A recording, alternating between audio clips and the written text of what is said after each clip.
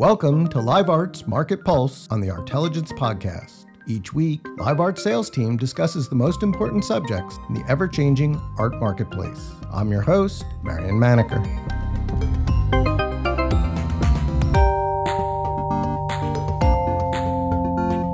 All right, welcome to another edition of LiveArt's Market Pulse. This time we are recording on October 3rd, just after the New York mid-season sales. I thought we'd take a few minutes to go over the highlights of the sales, but really to drill down into the markets that we see both advancing, some of the ones that are sort of staying flat or strong, and then maybe at the end we can look at some of the areas of weakness. A lot of people have been looking forward to these sales because they are an indicator of the fall season. And unless you've been asleep for the last 3 or 4 months, you know that a lot has changed in the global economy, and therefore one presumes eventually there will be changes in the art market. Just to give you some overall numbers before I bring in George, Irina, and Sophie, I wanted to give people a chance to see, the volume of sales was $69 million across the three houses. That's 605 different works that sold out of 715 that were offered. So that's a sell-through rate of about 85%, which, for the kinds of sales we're talking about is certainly still quite strong and shows there's plenty of demand in the art market. The hammer ratio, which we calculate as the aggregate low estimate for all the works offered, and then the aggregate hammer prices just for the works that sold, so there's an element of the unsold works in that hammer ratio. The hammer ratio was 1.06. And as a number, that sort of suggests the market's a pretty much even match between buyers and sellers.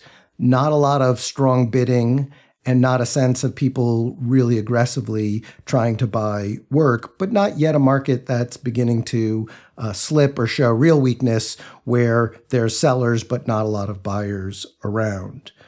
So with that in mind, let me bring in George, Sophie, and Irina. Hi, guys. It's good to see you or hear from you. Hey, Marian. Hi, Marian. Thanks for having us. We're going to hear from you too, Irina. I said hello.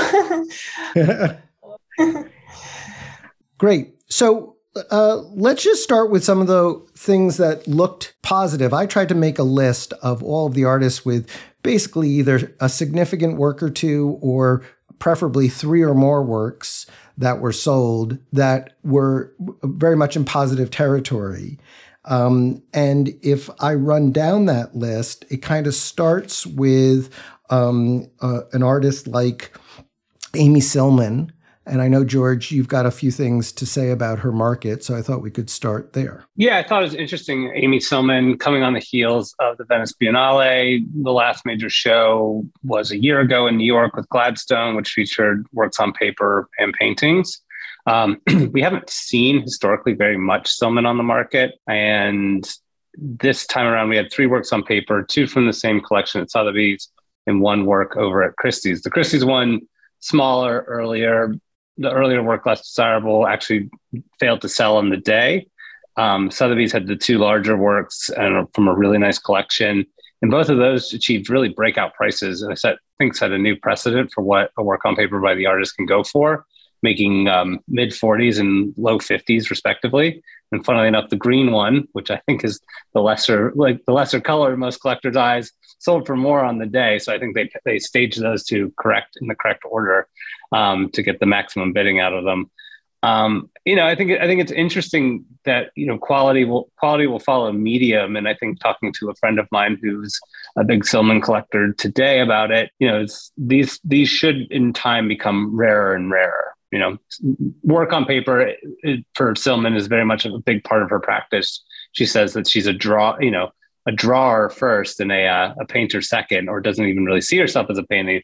So the medium is something that if you're a paintings collector or works on paper collector, that you can really get behind. It can be a benchmark in a collection. So this was really positive to see, because the sales of Amy Sillman work on paper prior to this were like low 5 figures, high 4 figures. This was really a breakout pricing for something that's really good. I think The fact that a work on paper can sell for the same price that a small painting that was sold to benefit BAM back in March 2020 on the eve of the pandemic, that made like 55.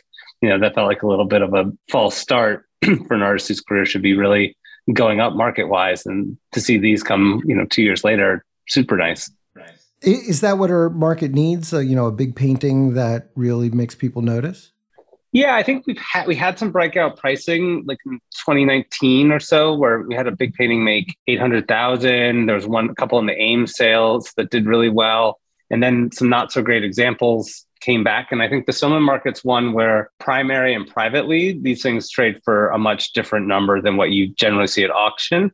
And I think that's almost in part because the really great ones are so well buried that we don't see so many great works come out at auction. These two works on paper, I understand, came from a consignment that also included the great little Stephen Perino at Sotheby's, the two Christopher Wool works on paper, and a host of other really nice things that they managed to put in that sale. And I think, again, like we talked about the Willem de Kooning in the last podcast, this was kind of the perfect place to put a really A+ works on paper collection on sale, because it's not going to get buried behind canvas examples. So these things really got their placement in the previews. They look nice in the catalogs, albeit online. They got the treatment they deserve for the medium that they are. Yeah.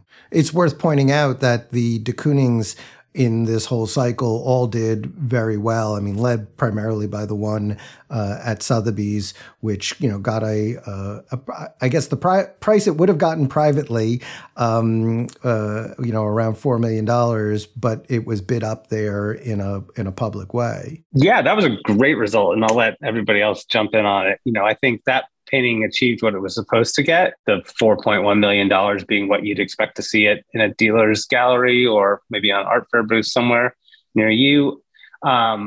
It definitely had some condition questions around it, which is probably why putting the lower estimate on it, is lined. Yeah, that's why it's a $4 million painting, not a $10 million painting or an $8 million painting. But still, it wasn't a $1.8 million painting. But exactly. But that's the psychology of the extra bid, right? You come in, you think, I'm going to get it for 1.8.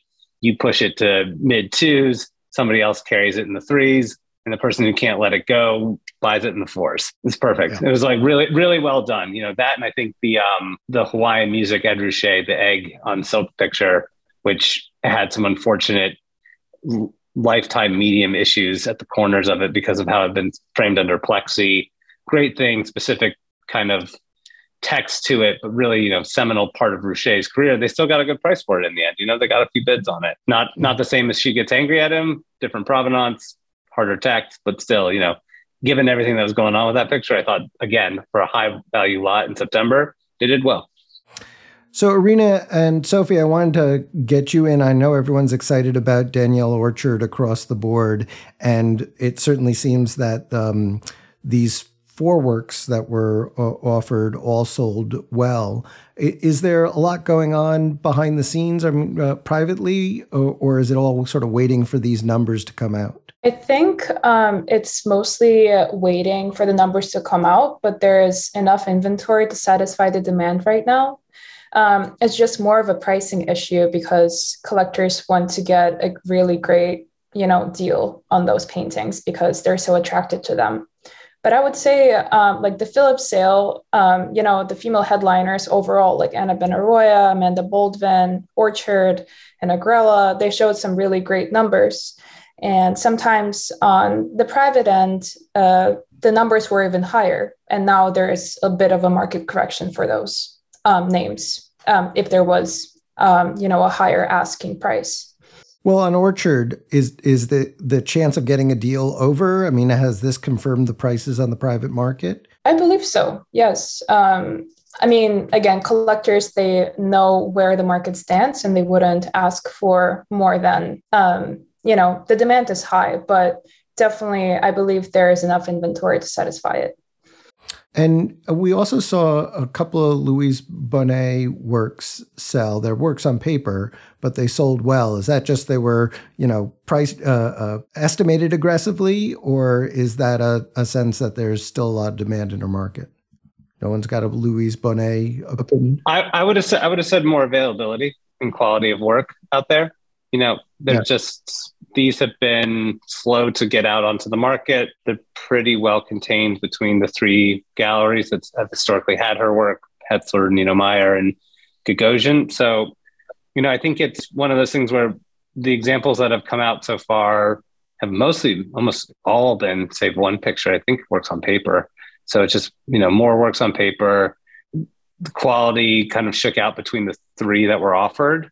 I think Christie's had the best one by far. And they got the best results in the end at 52,000. And the other two trailed kind of quickly behind that.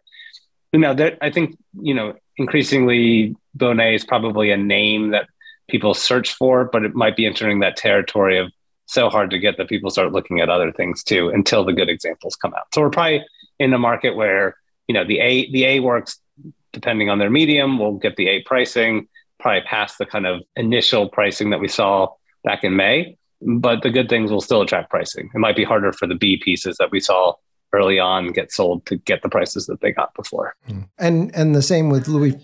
She's also leading the Hong Kong sale at Sotheby's on Friday with another work on paper. She's lot number 1. So seems like the work on papers are definitely, coming out, but not so much on the paintings. Because people want to hold on to the paintings, or because they're sort of waiting for this market to heat up? I would say probably waiting for it to heat up, like where, the demand, the paperwork should probably, the buy-in was so much lower that if you paid $5,000 for this and your out is going to be 30 to 50 grand, it's probably more enticing than if your buy-in was 30 to 50 grand on a painting and there's an unknown quantity of what you're going to get out of it, and if that's only 80 to 100,000, the holding costs might not warrant the exposure and the burning of bridges on the primary market. Yeah. Well, speaking of a market that you don't have to worry about burning bridges, the Lynn Drexler freight train continues on a pace. We saw strong results, certainly for the bigger abstract works from around 60 and even the later one from 66. I thought we would have seen better prices for the vase of flowers and the small still life, because both of those paintings looked, fantastic in person. They certainly sold well. They just didn't sell as sort of breakouts from their pricing. Is there, anything to sort of say about this market except that it just, keeps moving on? I think it just keeps moving on. I mean, also, I think like those two smaller works that, didn't have like a gangbusters kind of reaction. I think there's probably still a little bit of waiting around that there's enough inventory coming to market that is, of top quality that you might as well, if you're looking for something, just wait a moment. Things are going to crop up. People are going to realize this market's heating up still, and more will come up. So, those two lots did well, but they're definitely not the top quality pieces. Is everything going to go to auction right now just because no one knows what the prices are, or are there private sales taking place? There's still private sales taking place, and the private sales that we've seen have matched up pretty nicely to what we saw happen in the auctions, both between the smaller pieces in May and what just occurred now, Violet Sunlight and the Untitled 1966 picture being the two kind of perfect comps in there for what we've been handling. And to Sophie's point too, I think, I don't know that the market's educated enough on the kind of mid to late 80s stuff, right? Both the still life and the fall produce, which had a bit of that landscape vibe to it and the kind of undergrowth around the pumpkin, that kind of felt like a more 60s picture. But I don't know that the market knows what to do with that material yet. I don't think we've done exploring the kind of, in a way, we're kind of at that beveled edge painting moment in the Sam Gilliam market from a few years ago. Like that's the stuff that's going to make the money right now, and everything else as we go further downstream will kind of slot in as people really assess what it is that she's all about and which decades are really important. We hear things like find anything before 1970. And some people who are like, I will go on anything up to 66, right? And sort of these people are building these kind of like matrices around what it is that they want, right? And then they're kind of doing it as they go and as they learn what she's about. So I think as that becomes more refined and defined, then we'll understand what the market really is. But it's a bit like a pyramid. The peak at sort of 59, 61 is, it's pretty high at $1.5 million. It may go higher, but we're now getting the sides a little bit further, later in her career. We're getting at least, higher 5-figure, low 6-figure prices, or mid 6-figure prices for some of the late 60s works and so on. I hesitate to bring Mary Weatherford into this because it's really just one painting and a much smaller work, but the everything performed quite well. But I don't get the sense that her market is, there's much that is available on it to come to auction, or is that just it hasn't sort of happened? I think that the pricing on the primary is high again, right? So I think we had the Mary Weatherford kind of breakout moment when there was the gallery transition from Kordansky to Gagosian and all of that from a few years ago. There are definitely a few people who are hunting for these things. I think the paintings themselves aesthetically become quite subjective. Maybe, I don't think we can date stratify it the way we just did on Drexler, but, all we've got is kind of the non-neon and the neon era for Weatherford. But beyond that, it's the colors of the neons themselves, the color of the painting behind the neon. Someone can say that one's too mauve or that one's too muddy or this one's too yellow. There's a lot of subjectivity in her work. And I think that's that plus complicated install nature of them is probably what holds that back a bit from seeing more of them in the public market. I think more people would rather test the water with a private sale first and foremost. And Sophie, I know Rashid Johnson is a favorite of yours. There was, I think, 4 or 5 works that sold this past week. They all sold well.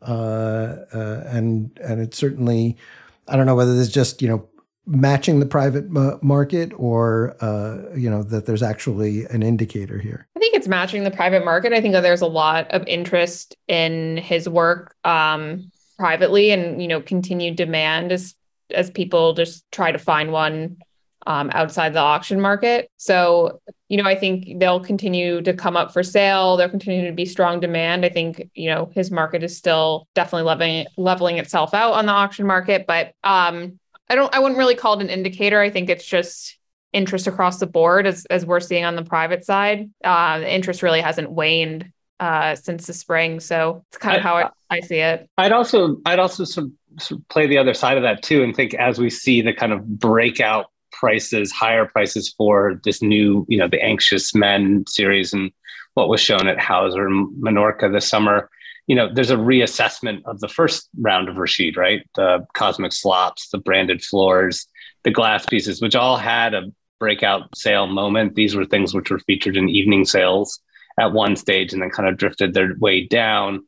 And I think as we get this price divergence, the kind of earlier work starts to feel undervalued. And I think we're clawing back some of that pricing that we actually lost a few years ago. Achieving almost $190,000 for a Cosmic Slop is not something you could have done for love or money, 3 years ago. So I think there's a reassessment of that first breakout body of work by the artist. And Christie's in the freeze sales, I believe, has I don't know what the work is, but it has a Johnson sort of prominently featured. So there's clearly activity taking place, in the sort of as the beads are strung together in the sale season.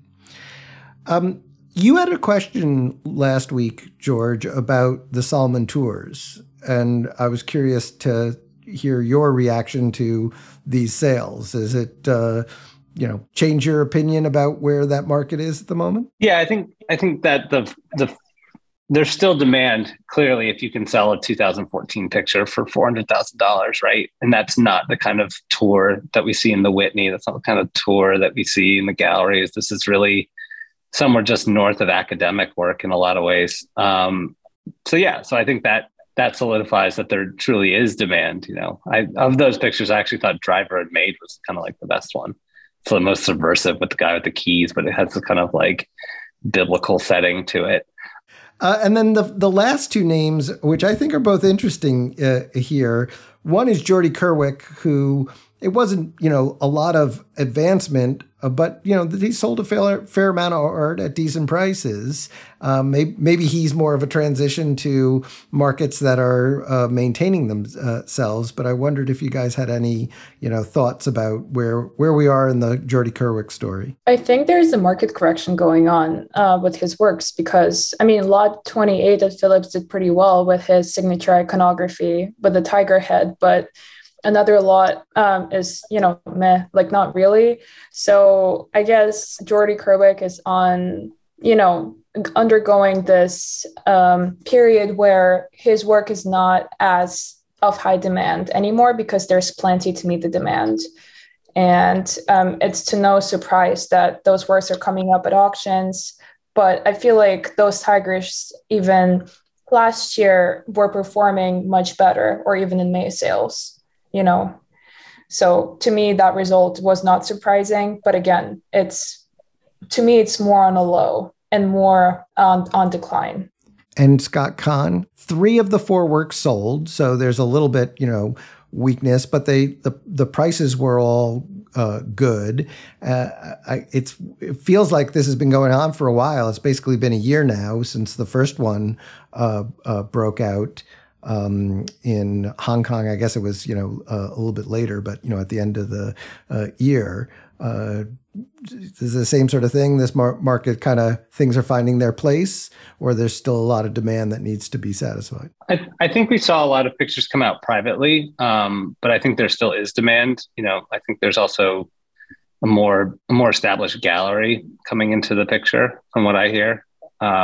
So that should shore things up or put in a little bit of extra confidence in there. We obviously have the museum show next year. I tend to believe that this still remains like a more heavily Asia-dominated market for the most part. Of the works that were on offer, the dog was kind of the toughest of the 3, and I'm not surprised that it didn't sell. I think there was a very similar dog, if not the same dog, in the Almin Resch show this past May. So that one looked like a familiar face. I thought the old lime painting was really nice, kind of moody. Of all the pictures offered, they were all kind of moody for the most part. I tend to believe that the brighter colors, the more positive pictures probably perform a little stronger. I agree with George because I think with Scott Kahn, there's preferred iconography and there's like tougher pictures, like you said, George, like with a dog. But definitely like landscapes, portraits, they fall into 2 different categories of how the piece is going to perform at an auction. Yeah, there's that architectural element seems to do very well. Like interiors. Well, just the buildings, right? The some of the top pictures of his are have some sort of a building in the landscape. Yeah, it kind of gives it a little bit of symmetry, especially the alcove painting is relatively similar to his top lot from Hong Kong. So I think for a market like this, it's also just like proving kind of like the tagline of the week that like there's robust bidding, but it's not frenzied. So like interest, but there's no like aggressive nature around this anymore, which can feel refreshing. Yes, well, markets actually have to feel like they're orderly, and it gets exhausting. And if everything turns into you thought you could get it for this, but you're going to have to pay 5-6 times that price to get a hold of it. Speaking of which, Amoako Boafo seems to have surprising strength in the art market. He sold I can't remember how many, but several pictures this past week. And, even though there had been some hiccups in his market early on, he seems to have real persistence. I was wondering what you guys thought of both Boafo's, market in general and the performance of these few works. I thought overall that they, the Golden Frames one, which Sotheby's had, seemed to be the best of the week in terms of quality. And that did kind of what one would expect it to do, maybe a little less. Maybe a year ago would have touched 300,000 or a bit more. The one that passed at Christie's, kind of goes back to that kind of like, if it's a B, I don't know that you're going to sell it for an A price. And I think that was a casualty of that logic. So, I'll let other panel members here speak to it, but I think, we're seeing those private sale request prices start to come back down to earth too. Maybe some of the agreements to how strict resale clauses can be on these could start to shake up a little bit, as things get a little sticky in places. I think also that African diaspora painters, they sold within the estimates or slightly above or past, like this Boafa or Christie's. Like another artist that passed was Otis Kwame Kwaiko. Like a relatively good piece, but it passed. And just 2 years ago, again, there was more or less a market frenzy surrounding this name. And then again, however, there were some great results from the contemporary artists of color, including Lynette Yadamboachi, Rashid Johnson, Glenn Ligon. And again, to remind, the work by Sam Gilliam from 1970 was the second highest selling artist lot at Christie's. So I think there is still a strong market movement in that area. I think it feels like we're not introducing new names, or at least in this cycle, we're not. I mean, Phillips had a whole alcove in their exhibition of African diaspora artists that were newer names, and I didn't see much activity in those sales. And so, Boafa is a good example. He now has a long market record. There's lots of people involved in that market, and it seems to be somewhat self-sustaining. And everyone you described doing reasonably well are well-established artists. It just didn't look like this was a week to break out a new name. Yeah, we were watching that Phillips sale kind of concurrently, Marion, and had the same feeling when they hit that part of the sale. They had low estimates, but they were just hitting those estimates, like one bid. The sale moved pretty quickly. So it was pretty indicative that there just wasn't a lot of appetite to make a market that day. While the artists like Boafa, as you said, you had some staying power. But yeah, it was just, we moved very quickly through that section of the sale at Phillips. So it was an interesting kind of new trend line to see. And what did you guys think about the two Christina Quarles paintings that sold? They sold for what should be considered high prices. Until this May, they would have been records for her. But now that there's this spectacular price, I think a lot of people saw these, 600 and some odd thousand two sales at that level as somewhat disappointing. I kind of sort of saw it the other way, having just seen her Hauser and Wirth show, which I thought the works in that show were, sort of head and shoulders above these kinds of works that are making $600,000. And there is another work coming up in London in a couple of weeks that I guess will give us sort of more of a sense if there's prices somewhere in between the 600 and 4.5 million. I mean, I think this doesn't account for the exponential difference of the work that was sold in May, which was a lot fuller, more a busier work, full color, just a really strong painting, but also spectacular provenance too. Yeah, spectacular provenance and just significantly bigger, almost like 4 times the size, right? But at the same time, it's kind of like 600 level all in in the 600s all in seems to be the market price. You almost look at, when going back to assess the market, that the May picture at Sotheby's becomes a kind of like charity auction outlier, right? Like there was heavy bidding for unbeknownst reasons. When looking at other sales, you might say, well, that's a charity auction lot. Like, so people were motivated for different reasons. At least in America, where, you can do such things. So I don't know. I think that's always going to be the spike outlier when you look at like a live art graph on it, right? That's going to be the one that sticks way and truly far above the rest. And we will see otherwise this kind of gradual rise up into these, mid 600 numbers. Will the new Hauser show and their sales techniques on dramatically rising the prices and, barriers to entry affect that? I mean, I'm told that the works at Hauser are priced significantly higher than these auction works, and the question becomes, are they significantly better? And I mean, we could spend a lot of time arguing that point. It's a subjective one until people actually start trading on them. But I guess the point is, I thought those 600,000 prices were actually quite strong, and there's still a lot of sort of empty space to be colored in the market. Totally. I think that's correct. Anything else, guys, that you want to highlight? Was there anything that you saw, Irina, Sophie, that sort of either changed your mind in one direction or the other about an artist? I was excited to watch some of the queer artists perform, like Luis Fertino, just a confirmation that his market is still very high up. Hugh Steers was a very interesting, I think it was a record auction, the record result. And then also Anthony Cudahy did really well for the painting of that size.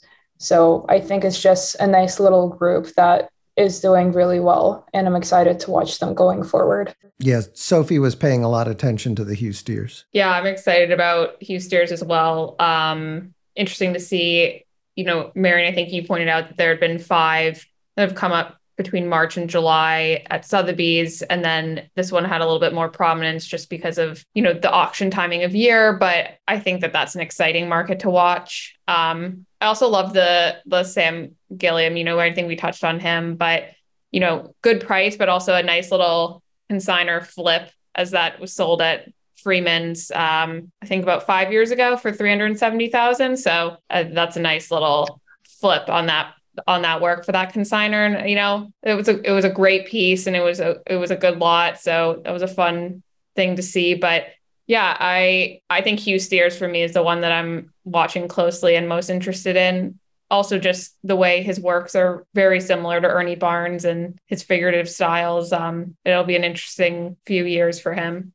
I guess following up on what you were just saying about retrospectives, George, the Colescott retrospective hasn't had coattails. There were 2 Colescotts that were offered, and they didn't do particularly well. And I know several people who were kind of disappointed to see that, especially after the big $15 million sale not too long ago. And so that's almost a similar pattern to the Barnes market of. Barnes in many ways has had broader coattails from his big sale in May than Colescott has. Do you have any thoughts on why that might be? I mean, we touched on this earlier in the year as well in another podcast. Like Colescott was one of those markets that felt like it had support both commercially, academically, to see something happen. But, in reality, it kind of just ticked along in day sales until we had George Washington Carver crossing the Delaware, right? Like, which again, I think will just be this big outlier sale based on sort of a unicorn of a painting within a very good artist, overall career. The painting at Christie's I thought was great compositionally. Is it a difficult picture to live with? Probably yes, for a lot of people.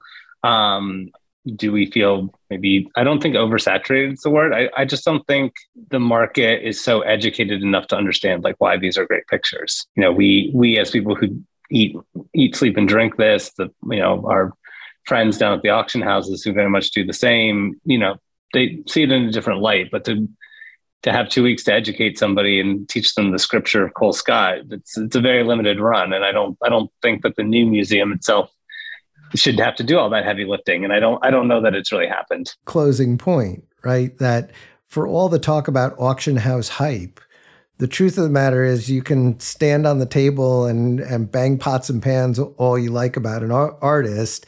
If it's not resonating with a large enough group of people, it just can't create a market. And so, yes, one really important painting can make a lot of money, and even a good museum show can tell people Colescott's an important artist, but if the world isn't feeling it, it's just not feeling it. And that may change in the future, but it isn't going to change right now. Totally. I go look at an art dealer's collection versus a collector's collection, and you might find a lot of academic things in there. Come around my house and see the Seth Price market explained. All right, guys, any final thoughts, Sophie, Irina, on the week, or how you think about this in terms of the private market? What are you hearing from clients after these sales? Some of them were actually surprised that the Julia Mijareto drawings did pretty badly, just in terms of the two drawings passed, I think, when it Gracie Simone Sotheby's. So it shows a decline in demand. So that was sort of a talk that I had with a couple of people. Just, even one was estimated at 20,000 and no one bought it, which was surprising to me. Sophie? Oh, I was just going to say, I think the biggest thing I've heard from just a bunch of different people is Wes Lang, and kind of interest in his work and what's to come there, if there's more coming to market. But I just felt like I even needed to educate myself on his market. And I was just going to say, you want to tell us who is Wes Lang? No, not yet. I don't. Wes Lang, everyone get on a plane and go to Denmark and you will learn who Wes Lang is very quickly. He is big over there. I've even seen a museum exhibition of Wes Lang's work there. V1 Gallery has done a terrific job of educating the local market on him, and they are big on it. I just don't think the US has seen, or the global market, funnily enough, has seen what he's all about. But strongly followed on a local basis, if not covered by the talking heads of the art world. So that was a really interesting sale. Great.